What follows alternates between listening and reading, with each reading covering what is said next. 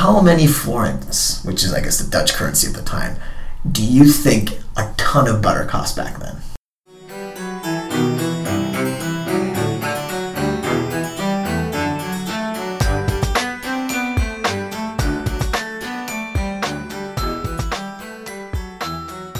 Hello and welcome to Today I Learned by Magoosh. Magoosh is a test prep company, and our content experts spend every day researching and writing new questions and passages about really any topic under the sun.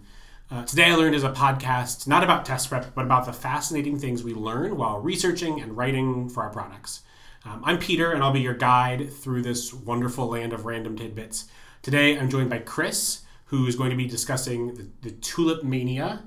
I'm also in the studio with us. We have Sam, who's our data scientist, and he knows nothing about this topic. That's true. But he's eager to learn more. Absolutely. So take it away, Chris. Yeah, so I think I'd heard of the tulip mania at some point. It's just one of those things, but I really didn't know anything about it. And then I encountered this article, and it was interesting because had so many different viewpoints about what really happened. It was almost like this crime scene. Who did it? What is the true story here?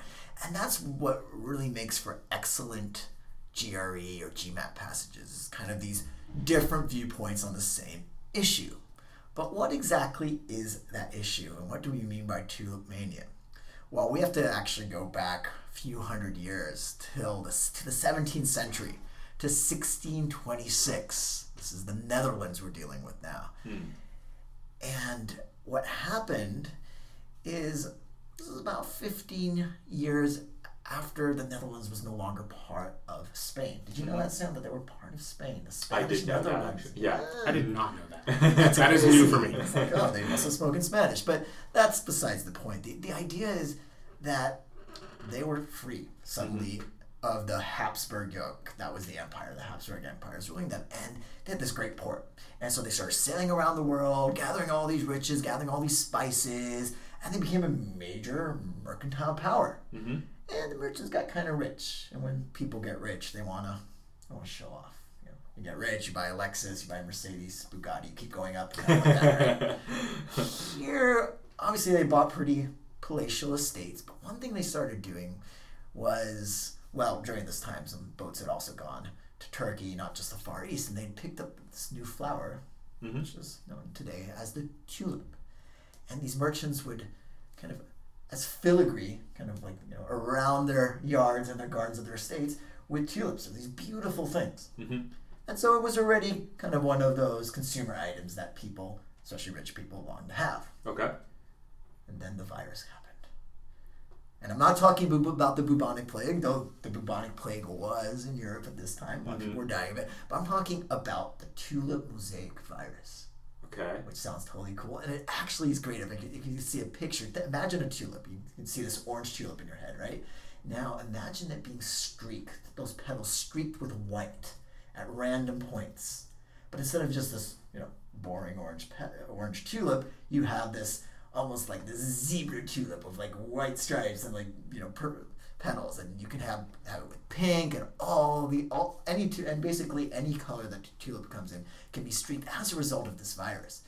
Does that happen immediately after they started importing these flowers, or is it a gradual process? When did the virus break out, I guess? So the virus actually, it's something that the tulips have always had. Even when they were in Turkey, they had it, but they didn't realize that it happened. And it doesn't happen to all the tulips. What it does is it kills the bulb, the actual bulb, but there are these offsets. These are kind of like mini bulbs when the tulip is growing, and those ones live. And that's what we see when we see these streaked flowers. The thing is, it takes a long time for that to happen. Bulbs can take 7 to 12 years to grow. All right. So guess what? If it's not that common for a tulip to have a virus, and it takes a really long time for it to grow, what happens to those few very beautiful flowers? Their prices just go way up, right? They go way up. So people go crazy for it. Crazy. If you're a super merchant, you're like, okay, you know what? I'm going to show you just how super merchant I am, and I'm going to buy this really expensive tulip. And so what happened is it started driving prices way up.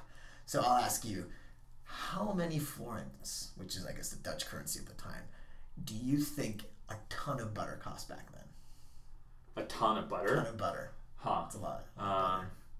I don't really know much about how strong that Baseline, currency right, yeah. is either. Let's say 100.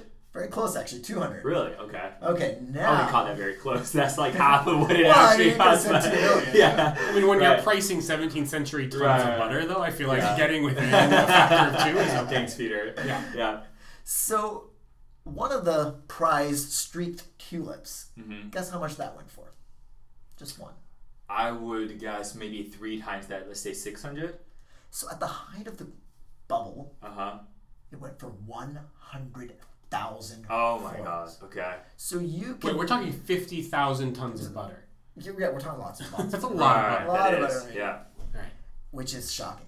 Mm-hmm. Because this is what people call a bubble, when something becomes so much more, has so much more value. That's than interesting such to me worth. because I would imagine that if the market has such a strong demand for this specific virus infected Right. flower, they would probably devise ways where they can sort of reproduce it in a non-natural way, right? They can probably, I don't know, put a bunch of infected flowers together and make sure that they, grow in such controlled environments such that they I'm sure the Dutch government in the 17th century would have loved to have you on staff, but something's telling me that's our 20th century mindset. Huh. The idea of like cross hybridization, for Right, all those right. techniques. They didn't that- understand. They didn't Huh. understand those Genes, those yeah. rudiments there. Yeah, and waiting 7 to 12 years is just such a long time. So they I know. really Yeah. weren't able to do much. What happened is there was this fixed supply because you didn't have more stuff entering the market. And Mm-hmm. it kept driving prices up. Now the price I just quoted you guys, that 100,000, that was at the height of the speculative bubble. And so one way of painting the picture is as follows.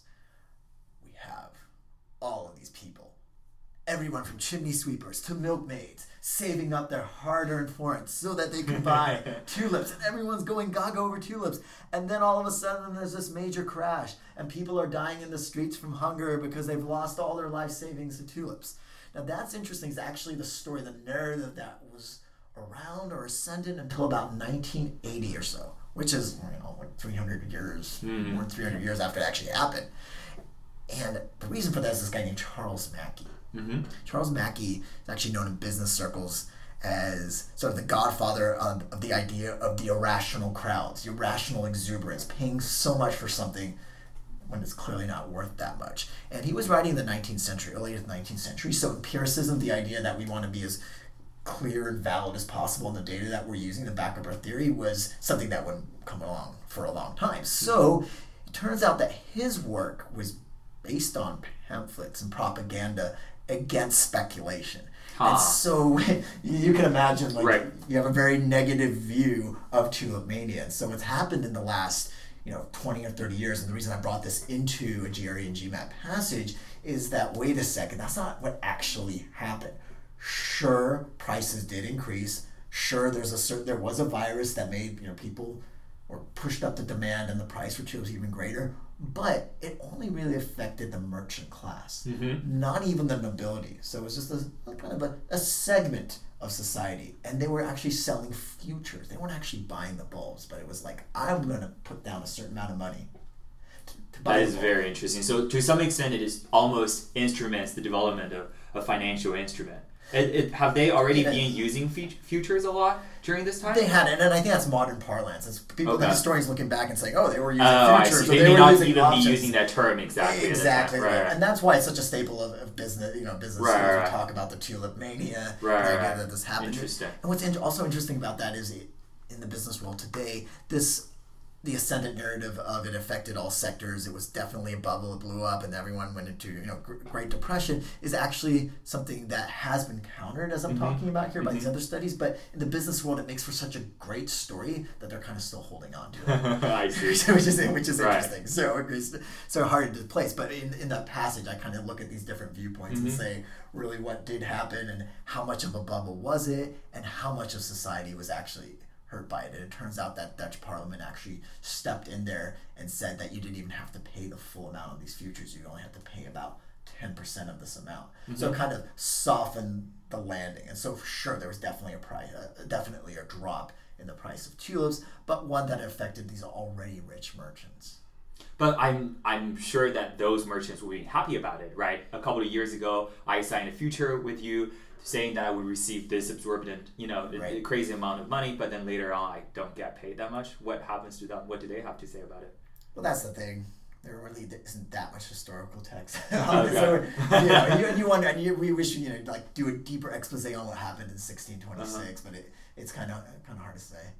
But what's interesting about it though is those different perspectives. It's about here's an issue that's not as simple as we might think, that there are multiple views on it, and now let's flesh that out in a GRE passage, and that's kind of what I was able to do pretty well. And there's no finality. This is what, therefore, this study in 1996 said this. It's ultimately nebulous, but as the author, I sort of weigh down on that side. That's the general flow of the GRE. And so there we go. That was the blossoming and ultimate wilting of the tulip bubble, to mix metaphors. It's a great story. Thanks for sharing. Definitely. Yeah.